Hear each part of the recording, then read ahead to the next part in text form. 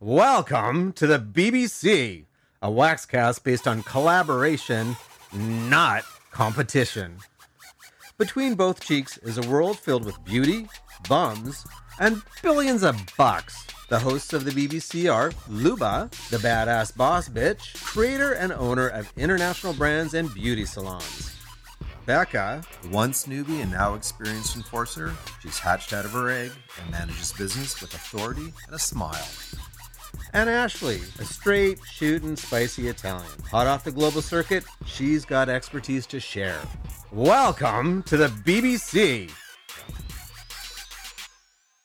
Bring me your balls. No, Kelly Clarkson! Hello, everybody. This is the BBC Between Both Cheeks. Yes, we mean those cheeks. Thank you for tuning in. You can follow us on Instagram at Between Both Cheeks and subscribe to our podcast on Spotify, iHeartRadio, iTunes, or wherever you tune into your favorite show.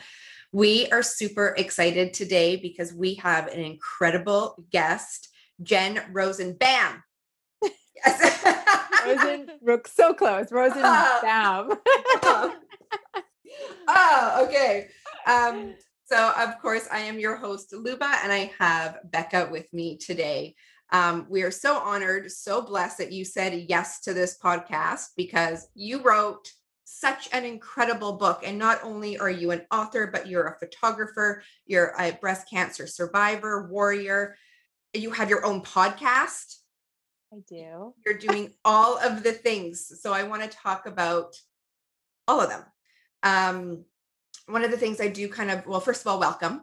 Thank you. Thank you so much for having me. I'm very honored that you asked. And I'm really happy to be here. Awesome. So I read your book and it is, oh my God, what the fuck just happened? Yes. Right.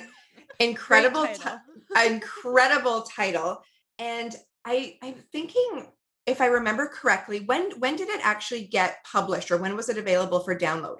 It was this year. Well, 2020. It was toward the end of 2020. Okay. So yeah. I remember very specifically looking for cancer books because I was diagnosed at the beginning of the pandemic and your book came up, but it wasn't available yet. So I waited for the download on Kindle. Yeah. So it was a wait for me. It was my pandemic project. I started writing it in like February. And I'm actually in that way so grateful for the pandemic because I'm not writing a book is hard and time consuming. And I actually only really found the time for it because of the pandemic. Otherwise, I'm not sure I would have even really happened. Right. It's an incredible book. I know when I was reading it, I was still going through everything. So I was like, oh, is this really true? Is this really going to turn out this way? And then I reread it after my treatment was done. And it was very, very accurate on so many levels. And you touch, based on so many things that are so important that I want to dive into as well. But what made you write the book? Yeah.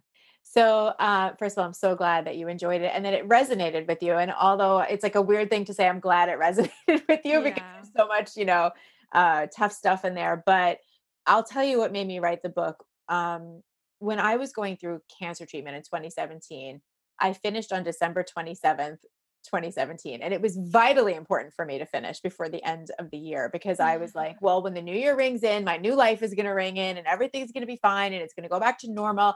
And, there was expectations put on me for that from other people too, right? Like, Jen, I see that you're the kind of woman who's going to run a marathon after this and you're going to, this isn't going to hold you down. And what happened was about 3 weeks after my treatment ended, I was having a really, really, really bad day, really bad day. And I was just one of those days where you're under the covers, you can't stop crying. I had never experienced that. I'm a very upbeat person. I've never really dealt with tremendous anxiety or depression or anything like that. I'm very lucky in that way. And I just called my doctor and I said, I'm going to kill myself. I am having very serious suicidal thoughts. There is something wrong with me. I need your help. This is it. I remember laying in bed thinking, I am doing my family a disservice by being alive. And, I need to put the burden on them and all of this. They shouldn't have to live with this. For me, it's hard, but for them, it's even harder. Thankfully there was that little voice in my head that said, call the doctor. This isn't normal. This isn't who you are. but I'll tell you, it didn't end there as far as, obviously I sought out treatment and therapy and all the things, and I was okay. I was very well aware of the fact that this was an adjustment period. But the point is that I started going out in the world, and people were like, "Oh, you're good now, right? You're good. You're happy. You're healed. You should be so happy." And I felt dead inside. I mean, I was like, nobody told me I was going to feel dead. What we see in the world is that people and their cancer treatments, and they're like, I'm a survivor, I'm a warrior, I'm going to do all these amazing things. And that does exist. But also, there's this very dark side of like, who am I? How do I fall back into my life? My life is completely different. I'm completely different. How do you just go back, especially for women my age? I'm in my 40s that are like also sometimes taking care of parents, taking care of children. Um, you know, it was a very difficult time for me. I didn't know how to fall back into my life. And when I admitted to people that I was having a hard time, I got a lot of shame. Well, you should Yeah. just be happy you're alive. You should be, so people aren't as lucky as you. How could you feel like that? So Hmm. I was like, you know what? Nobody's talking about this. Like I didn't feel anybody was talking about it. I didn't feel I was warned. I didn't feel that I was prepared. And I felt that nobody was really talking about it. Since people have been talking about it more, I see it more and more. But nobody really talks about life after cancer. And especially if you're lucky enough to be a survivor, when people just think you should just go back to like being happy and awesome, and you're like, literally, what the fuck just happened? Yeah. Yeah, absolutely. Um, I've just got so much to say about that because people really do think that it's just over. I was very specific too in my treatment. My last treatment was December 23rd, and it had to be done for the new year. Right. Very, very similar to your situation, Well, especially in 2020, sister. I mean, come on. right? Like, let's just leave that shit in 2020. Exactly. So I wanted it to be done. I was going to go back to a normal life, Mhm. and people expect you to go back to this normal life, but it's not like that at all. I mean, even just some of the side effects that continue, like my hands are still really gimpy. It's hard for me to open boxes or like hold on to stuff, or my skin or my sex life, or what, like all of this other stuff that continues to have an effect because of the chemo, the radiation, the mental state that you're in. No one talks about that. People just expect you to be done with it, back to normal. And then I always got, well, you're so strong. You'll get, and I fucking hated that word so much through everything. It took a lot of strength to get through stuff, but I was so tired of people being like, oh, you're so strong. You'll be fine. You're the strongest person I know. I love that line. I'm also the person that didn't have another option. So Right. it's like, Yeah. yeah, it does take strength to get through it. But also, when people say that, there's an implied shame in you're not being strong at moments. Yes. And nobody understands that. I didn't understand it, but I'm just gonna be honest. Like, before I went through cancer, I didn't understand. I would have been one of the people that was like, "You're a warrior. You're so strong." Yeah. I would have been like that too. But yeah, there's something about it. It's like there's a very large population of the, especially I can speak about the breast cancer community. It's very open and very verbal about what they're going through and showing it and talking about it. And then there's a very large population that's silently suffering, Yeah. that isn't talking about it, that you might not even know somebody has cancer, and that's okay too. So when we say things like, "Oh, you're so strong, you're so brave for doing it this way," we're innately shaming people that are doing it another way. And the truth is, there's no right way to do cancer. Right. Right. You just have to do what feels good to you in the moment.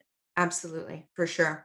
Talk about when you were diagnosed and what that was like for you and what type of breast cancer you had. Yeah, thank you. It's been 4 years, and sometimes I'm still like, was I diagnosed with cancer? It's so Yeah. weird. I don't really think that happened. So I am a photographer, as you mentioned, and I have been getting. There's a reason why I'm telling you that.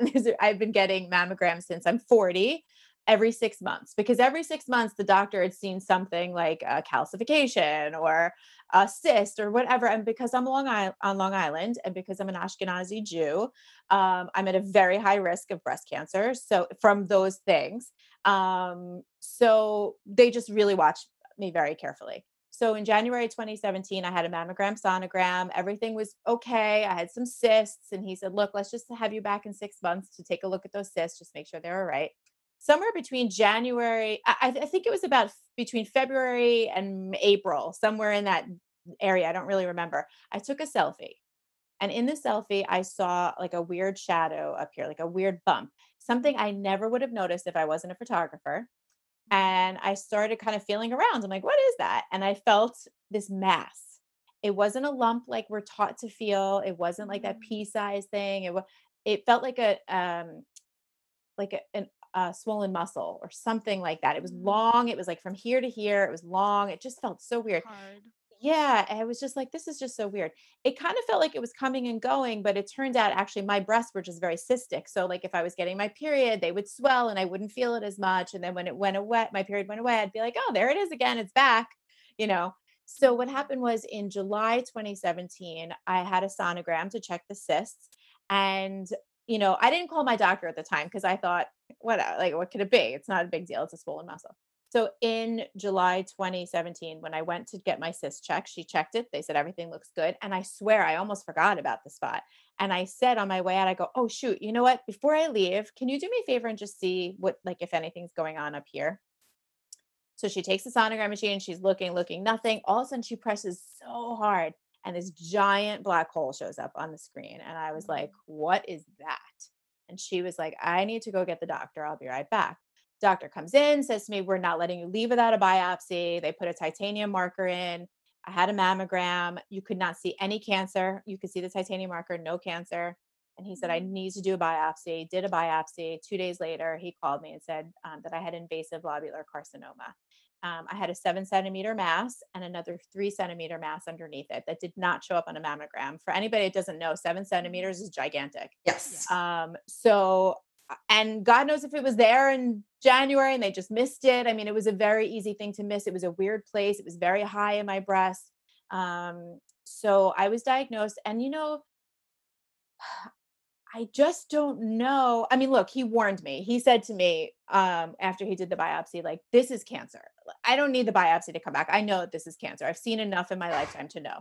And I was like, okay. It didn't even occur to me like what that even meant. I had no history of cancer in my family. I have no genetics. I was 41 years old. I drank green juice every day. I did yoga. I meditated. I was healthy. Like, why would I have cancer? I don't understand.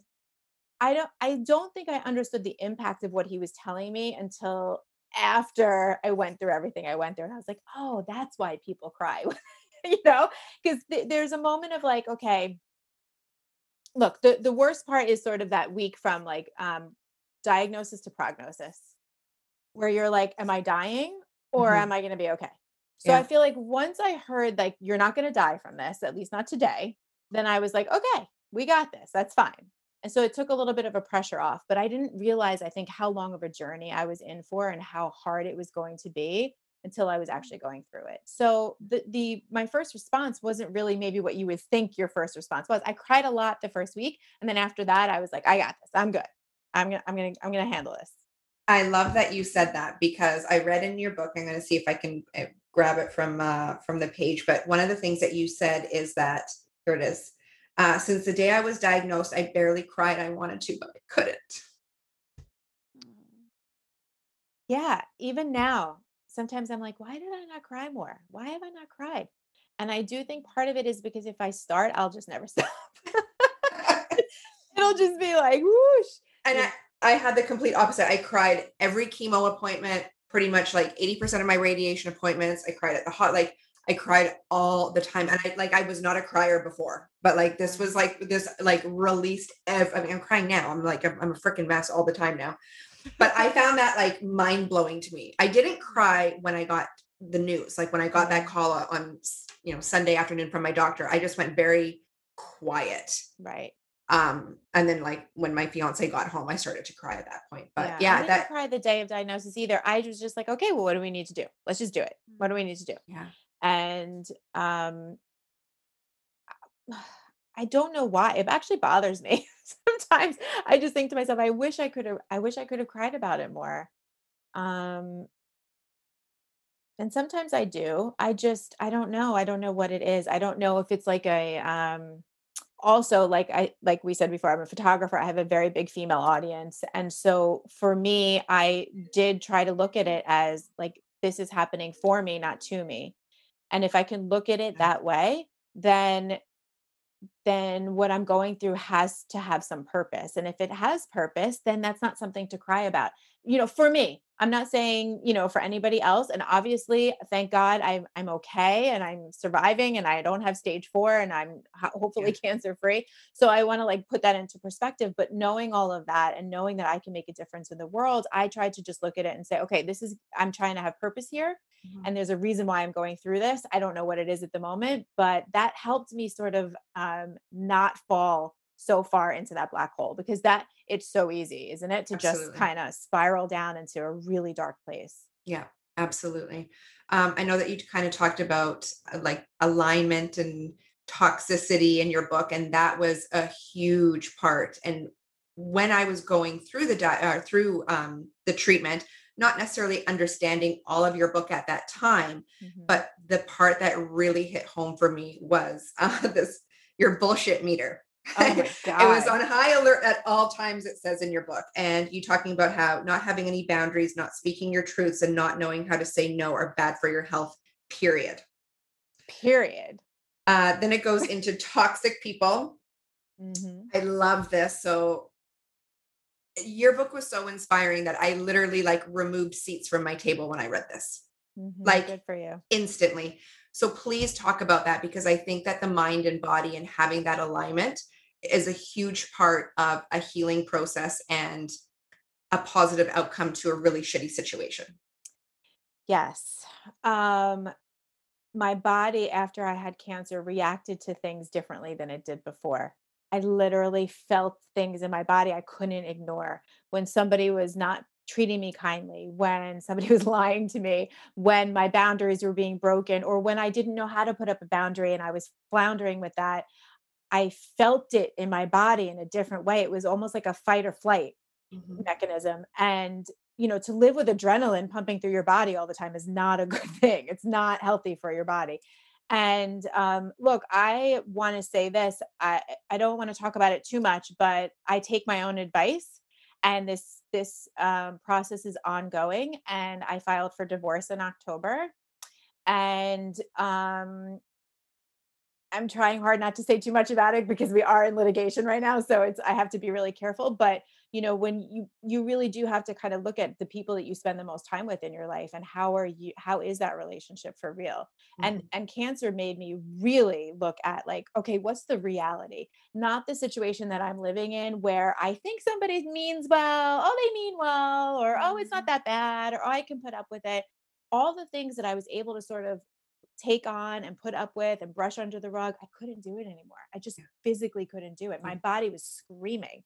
And I just think it's really important. We talk about the first thing anybody says to you when you get cancer. I don't know if you've heard this, but like, oh, are you using a different deodorant now? Are you eating your blueberries? Are you, is your makeup toxic? Is your food, are you organic? And I'm like, listen, organic berries and all that shit is all great. Who are the people you're spending the most time with, and how do you feel around them? Because that's the biggest toxic thing that's going on in your life. I guarantee it. I don't care who you are, what your situation is, you are your own advocate in that way. I learned how to set boundaries, and I have to tell you, setting boundaries is the most freeing thing in the entire world. I was always scared of it. I don't want to upset anybody. I don't want to hurt anybody's feelings. Setting boundaries has strengthened every strong relationship that I had, or every good relationship that I've had. It's strengthened, and every bad relationship I had has fallen off to the wayside because people like that don't respect your boundaries or understand your boundaries. And then they show their true colors. It's such an amazing process. It's not easy, by the way. It's not easy, but I feel so much healthier without that around me. And you know what? Brownies and I'm sorry, I was going to say blueberries are great, and all the organic things and all that is great. I'm also going to eat a brownie, and I'm going to eat pizza, and I'm going to have a drink once in a while, because life is too short. And as far as the toxicity is concerned, I'd rather take out toxic people than brownies. That's just the way I feel about it. I'm totally with you there. I'm completely with you there. That was just so, that was so huge. And I think, people that are not going through cancer or haven't been through, this is such a life lesson to think about now. And this is something that I talk about with my team, right? You are alike with the, what is it? The 5 people that you surround yourself with. Like that is such a big part. Who are you giving your energy to? What energy are they giving back? And how is it affecting your life on a day-to-day basis? Yeah, well, that energy they're giving back is so important too. I mean, when I was diagnosed, I had a friend. So, okay, I have a very, very, very good friend of mine who was just diagnosed with triple negative this week. Shocking, like out of nowhere. And she sends me every day, we're trying to find some humor in it all. So every day she sends me messages from people that say things like, you should go to Mexico because they have better treatment there and alternative treatment, but or whatever people are saying. And she was like, how did you manage all of this? And I gave her some tips on how to manage it, which I talk about in the book, obviously. Yep. The thank you, but no thank you. But I totally lost my point because I still have chemo brain. It's still oh my in there God. somewhere. So let's talk about chemo brain because it's like a real serious thing. So real. Oh my God, right? The point will come back to me at some point, maybe 1 a.m. Now, okay, so you've got a podcast. So were you podcasting through treatment? That's a great question.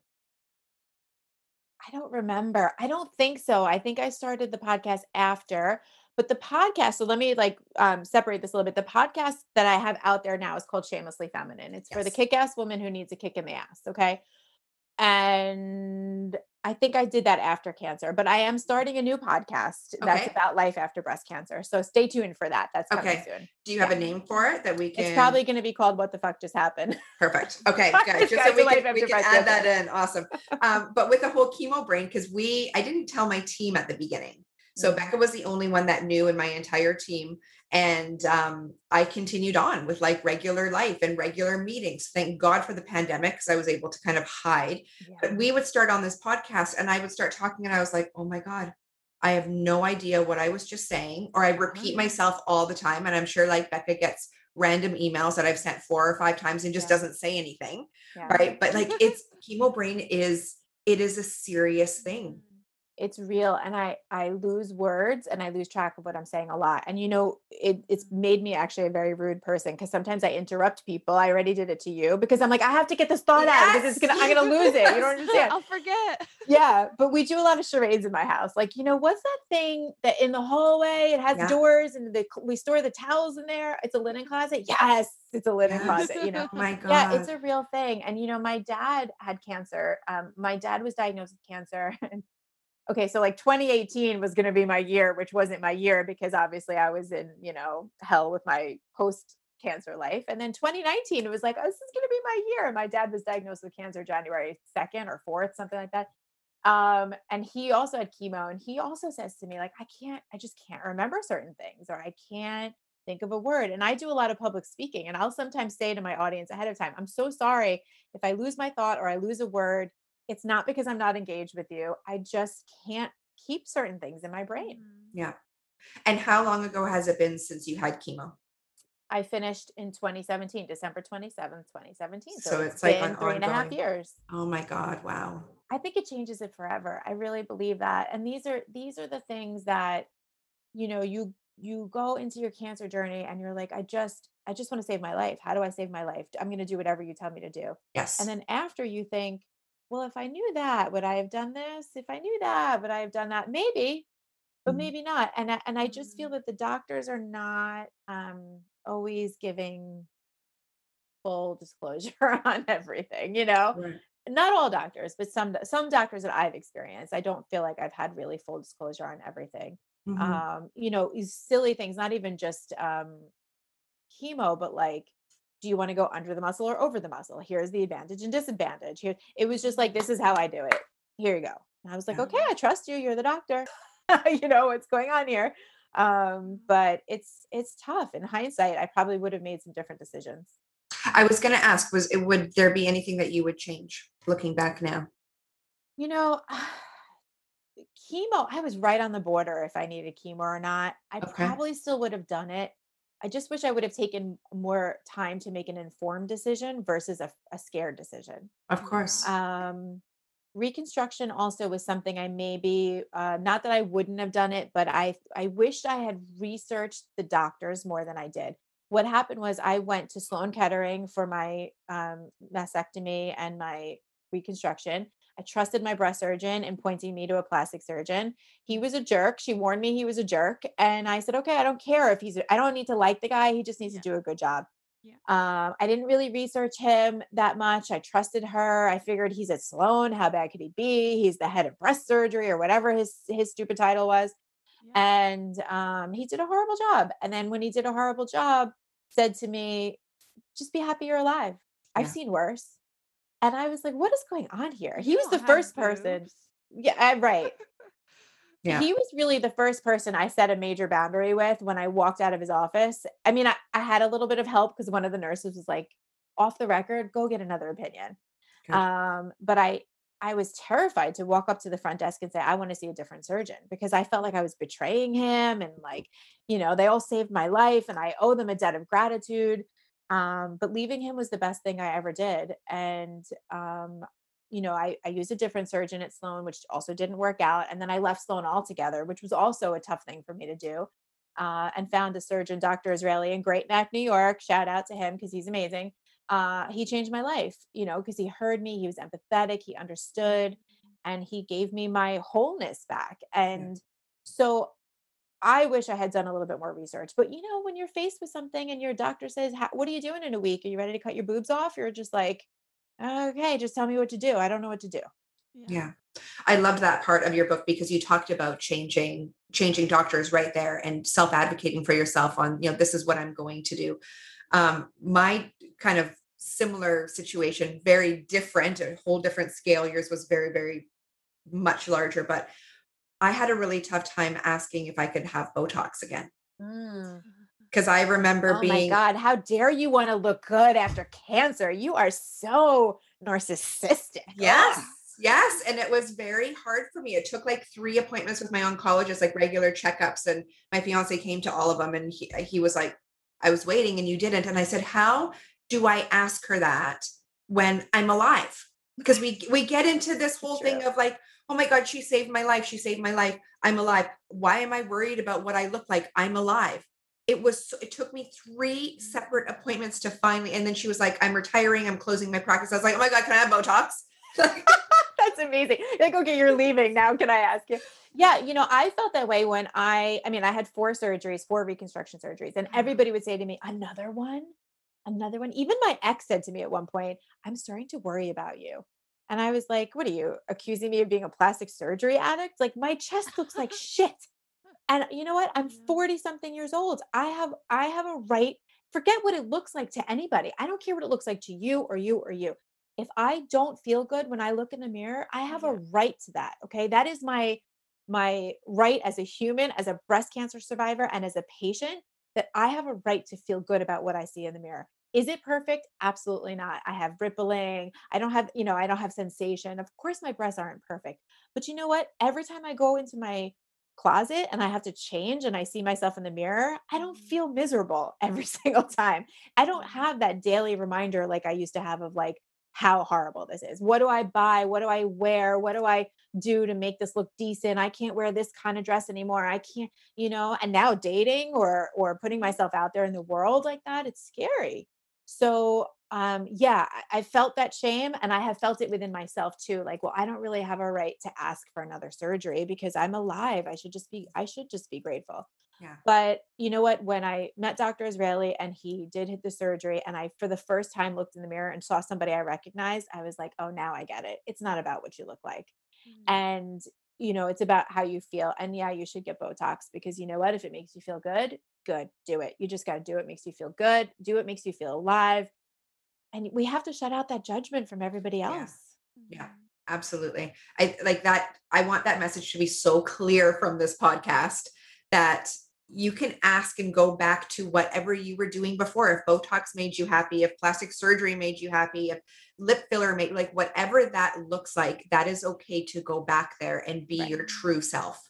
And we have to get rid of this, like, well, I'm alive. Right. And now I should be like granola and like, nothing wrong with it. But I'm just saying now we have to live a certain way. Like there's this like expectation that, oh, you're living post-cancer, you should live a certain way. Yeah. Even before when you were saying that you were that when you were going through treatment, you were able to hide a little bit. I was not able to hide. It was obviously before the pandemic. I did save my hair. I did cold capping. Oh, you did? Yeah. So I saved about 60% of my hair. I still a lot of it fell out. But if you didn't know me, you wouldn't know because I have a lot of hair and it thinned quite a bit, but nobody would know. So I would go out looking just like this.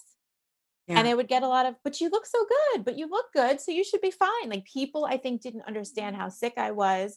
Number one. And number two, we're really changing the face of what cancer looks like now, right? Like I always thought that cancer looked like sitting at home, frail, throwing up, bald.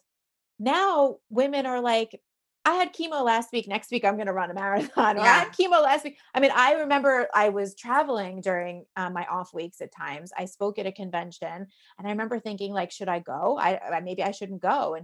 And my doctor was like, no, if you feel okay, you should go. And I was like, okay. And I felt guilty for going because I wasn't like doing the thing a cancer patient does.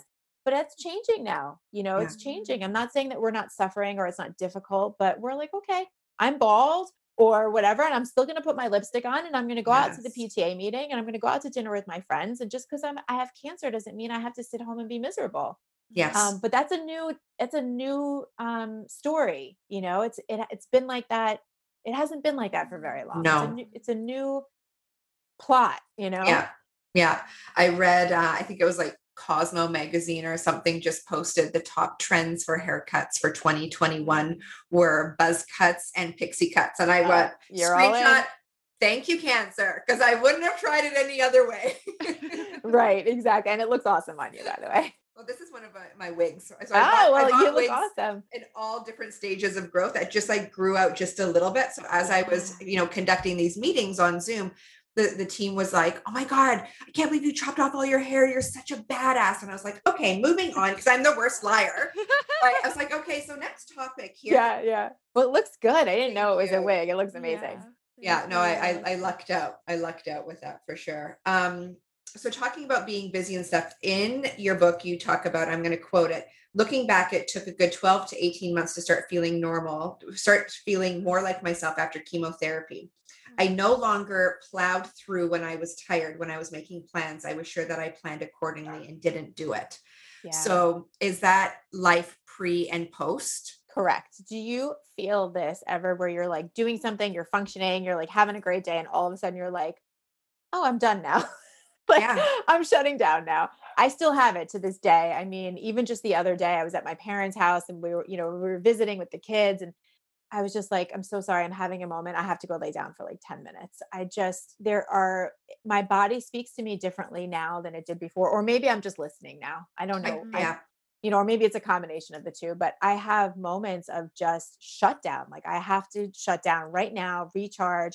Sometimes it's even just laying down for 5 minutes, or Yeah. it's meditating, or it's breathing, or it's having a cup of tea, or it's just not planning my day as packed as I used to before.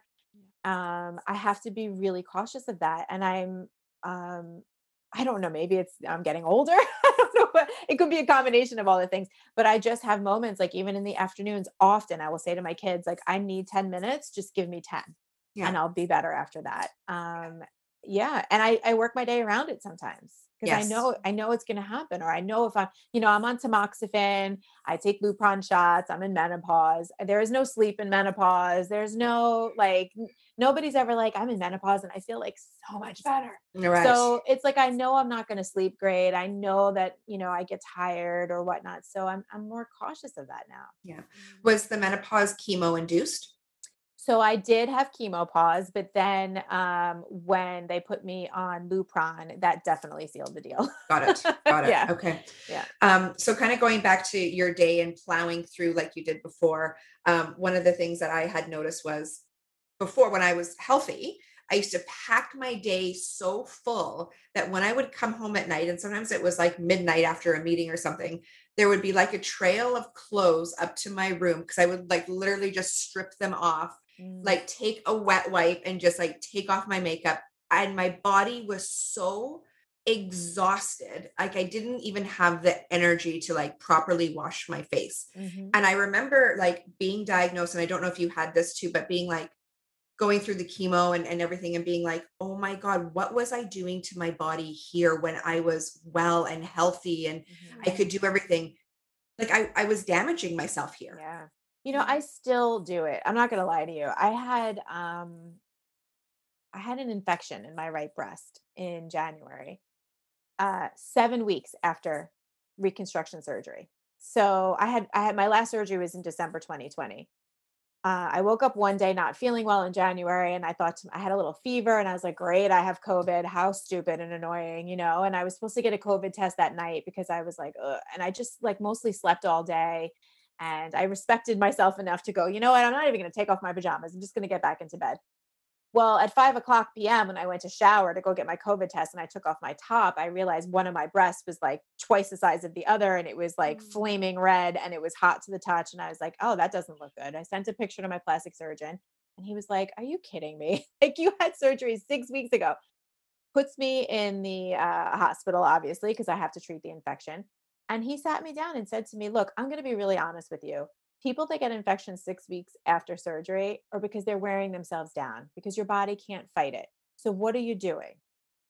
And he was 100% right. I was burning the candle from all ends, not just two. I mean, 18, I'm going through a divorce. I have two kids that I'm trying to take care of. I'm trying to keep my business afloat during COVID. I'm under a tremendous amount of stress, you know.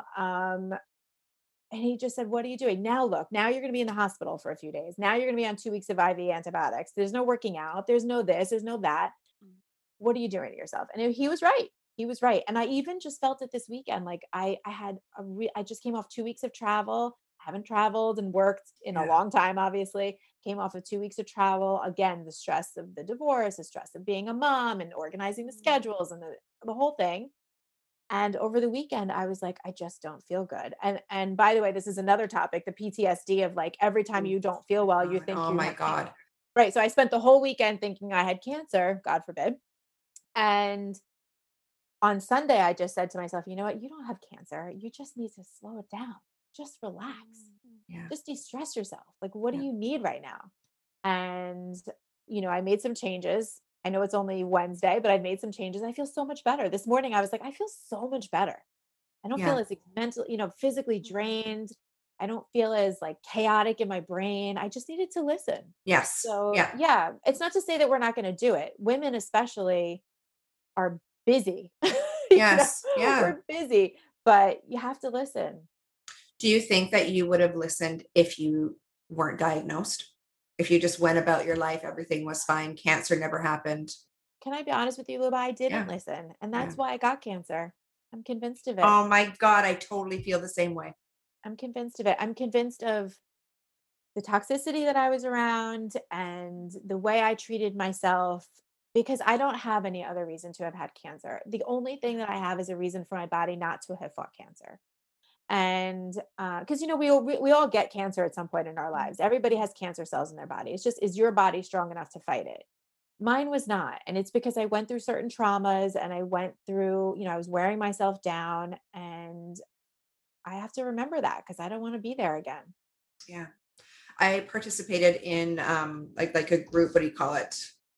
Like oh my God, chemo brain. Here we go. Like a trial, like a study. Act it out. And we'll do charades. We have to do charades. So they got me to do a whole bunch of them, obviously, because of my age and the type and all of this. And even though I went to, my oncologist was like, people are going to tell you all sorts of shit. And this is what I loved about her on my first kind of meeting with her. She goes, they're going to tell you stuff like, you got cancer because you chose not to have children. You have cancer because you grew up near the power lines. You have, she's like, they're going to come at you with everything. There is no reason. You're not a smoker. You're not a drinker. You're young. Overall, you're healthy. There's not a reason. I completely lost my train of thought. It's okay. I said to you that it's okay. I said to you that I think I got cancer because I don't listen to my body. We're literally going to call this just chemo brain, this podcast topic, right? So she told me that. So I found that very interesting and very helpful. And as I was going through the study, at the end of it, because it took months and months, the very last question that I got in the study was, why do you think you got cancer? Oh, wow. And the first thing I wrote was stress. Mm-hmm. Yeah, I agree. I have a friend who just went through a divorce, difficult situation without throwing her under the bus. And I used to say to her, like, I think I got cancer because of my situation, because of this or because of that. And she would say to me, come on, Jen, this is a medical thing. It's not an emotional thing. And so she just went through her divorce, and her papers were not even dry yet. The ink was not even dry, and she was diagnosed with stage 4 pancreatic cancer. And she came back to me and said to me, "Fuck, I think you're right." Yeah. And I was like, yeah, like what we put, the stress that we put ourselves under and that other people put us under, we have to learn how to manage that. It's the adrenaline. It's the, I don't know. Yeah, I think so. Or like, I don't know what the hormones are, serotonin or whatever the cortisol. Thank you. That's the one, whatever they are. I mean, I feel it in my body now. It's just different. Yes. Yeah, absolutely. Another part of your book that I love is when you wrote the best thing about intuition, AKA your invisible friend. Yeah. I love that term, your invisible friend. Yeah. I think doing that depersonalizes it, right? Because if you ask me for advice on something, Luba, that like in your gut is already telling you a certain way, and then I come along and I say to you, you know what I think? If you want my opinion, I think this, and you're like, oh, that aligns with my gut. Great. I'm going to take her advice. But if it's just your gut, we often go, shh, you don't know what's good for me. Yeah. But she does know what's good for you. So if we can sort of like make her like not depersonalize it, it's not part of you, it's like something else, then I think we're more often, we have the tendency to listen to it more. And, I got to tell you, my gut is always right. Always. Always. I always say that when I don't listen, it always fucks me in the end. Always. Yes, and that's when you start feeling out of alignment and you start feeling stress, and then you start beating yourself up. I should have listened to myself.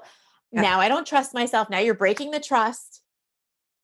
It's a very serious thing. I really believe that because there is a reason why there's an expression, women's intuition, right? It is the strongest muscle in our body for sure.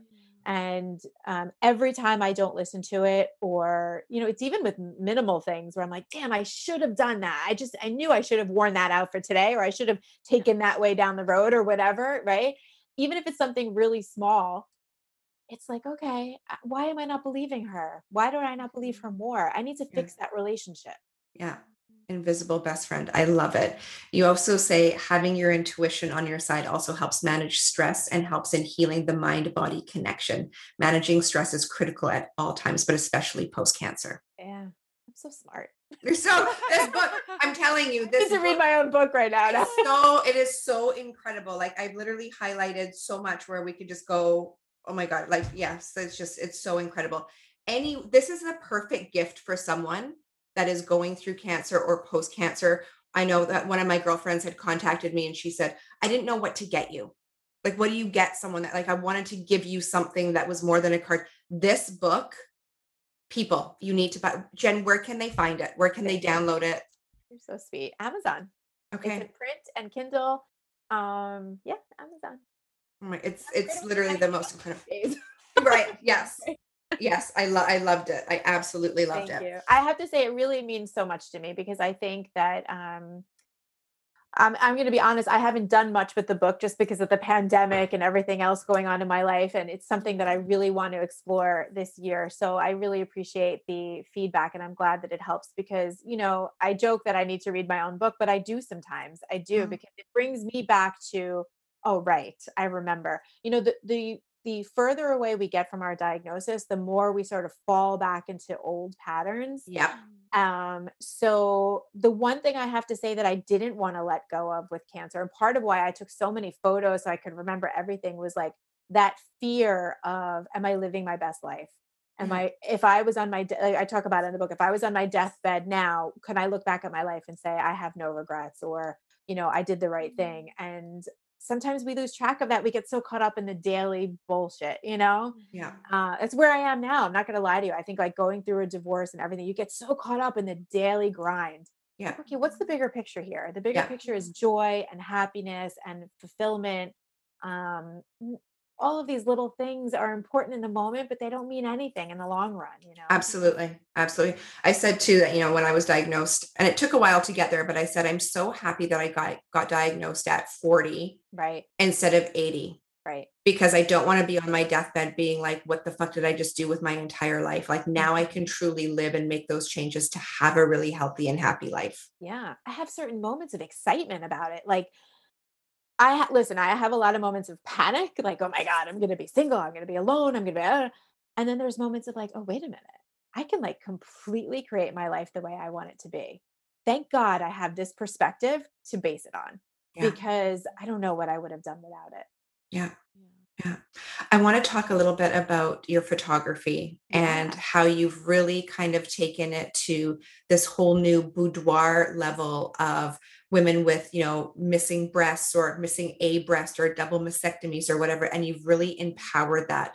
And that's one thing that I realized when I was going through everything. And I was blessed. I was able to keep my natural ones. Yeah. But so many women were just hunched over or wearing big coats or sweaters and so embarrassed of their bodies. And I love how you have been able to celebrate um, what they've went through. And I just want you to talk about that and the importance and how people can book with you if they want to do a photo shoot and Yeah. all of that. Sure. Happily, I'll talk about it. Um, there's no irony, or there's a tremendous amount of irony, I should say. There's no coincidence that I'm a boudoir photographer who lost her breasts. It's weird. And at the same time, it's prepared me for this. Um, when I found out that I needed to have a mastectomy, I started Googling before and after photos. And I have to tell you, what I saw was horrendous and frightening. And it was the scariest part of the whole thing for me, was like, what am I going to look like? And then when it turned out that I didn't look great, I was like, oh crap, I'm going to end up being like one of these women that, that are like a horrendous story of before and after. And I was really, really, really scared. There was no, and it's changed so much in the last 4 years, but at that time, I wasn't enmeshed in this community. I didn't really know of the community. I didn't know where to look for community. I didn't know who to talk to. The plastic surgeon shows you before and after photos, which are obviously their best work, which even those were scary. It was like, what is happening here? So for me, I thought to myself, okay, look, I have an ability here to take self portraits, which is what it started with, take self portraits to show people what real breast cancer bodies look like, to normalize a breast cancer body. I needed to have drains. I didn't know what a drain looked like until I had one. I looked it up a million times, but I was like, I just don't understand. Like, where is it coming from? Is there going to be like a hole in the side of my body? Like, I don't understand how a drain works.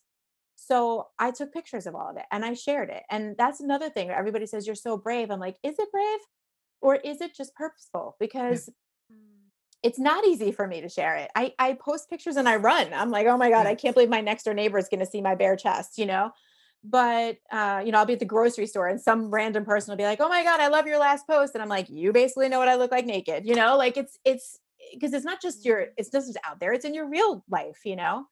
Um, but it's, for me, it was like, I can normalize breast cancer bodies. And if I want other people to bear themselves in front of the camera, I have to do it too. Yeah. So it became sort of like a bigger project for me. And really, what I want to be known as, I'm just going to put it out there in the universe. I want to be known as the woman who takes your picture after breast cancer. I Oh, want to God, I be love like that. that person because I understand you and I feel you. I'll just tell you a really fast story. I was in Dallas a few weeks ago teaching a boudoir photography class. And that okay, so it's the way that this structure works. It's a 5-day class. I have the same 20 students for 5 days, and we had booked, I just put like 5 hads in there. We had booked a hotel room, a hotel suite, where it was like a downstairs and an upstairs. The upstairs had 2 bedrooms, downstairs was beautiful, great. I have 2 models, they're working with the models. And the woman who's in charge of the models came to me and said, there's a woman here whose child is modeling for the event, and she's a breast cancer survivor and wants to know if maybe you have a half an hour to shoot her. And I was like, 100% I do. Like, that's fine. So she came in, I am not kidding you, already crying. She had pretty much just finished chemo. She had very little hair. She had one breast removed, not the other, because they wouldn't let her remove both because of COVID, which is the dumbest fucking thing I ever heard. I can't even deal with that. Her husband left her like 4 days after she was diagnosed. I mean, it was like it was a shit show. And she came in and she said to me, I don't really know if I want to do this. Like, I want to do this. I asked to do it, but I'm not really sure I'm ready to do it because I feel very ugly and rejected and awful. And it was, my students were all there. So I said to everybody, okay, listen, you guys go shoot on your own. I'm going to take her and I'm going to go upstairs in the second bedroom for half an hour and I'll be back downstairs. And we had a whole conversation, and I explained to her, she knew I was a breast cancer survivor, but I explained to her, like, a little bit about my journey, and that also I was going through a divorce and whatnot. And she said, I just don't know, like, I don't know what it's going to look like if I'm reconstructed. And I was like, here, I'll show you. And I like took my shirt off, and I was like, here, this is what my breasts look like. I don't know if you'll look like this, but I want you to see, like, this is normal. You can feel them, you can touch them, you can squeeze them, whatever you want to do. And we just had a lot of conversation. And then she came downstairs after the shoot, and she was a totally different person. She was just like, oh my God, I'm so happy and I'm so beautiful, blah, blah, blah. And for me, it was very normal. Like, it was a very normal interaction. I didn't really think much of it until my students said to me, it was mind blowing to see how she went up there one way and came down another person completely in a half an hour. And I was like, you see, that's what I want to do. That's my purpose here.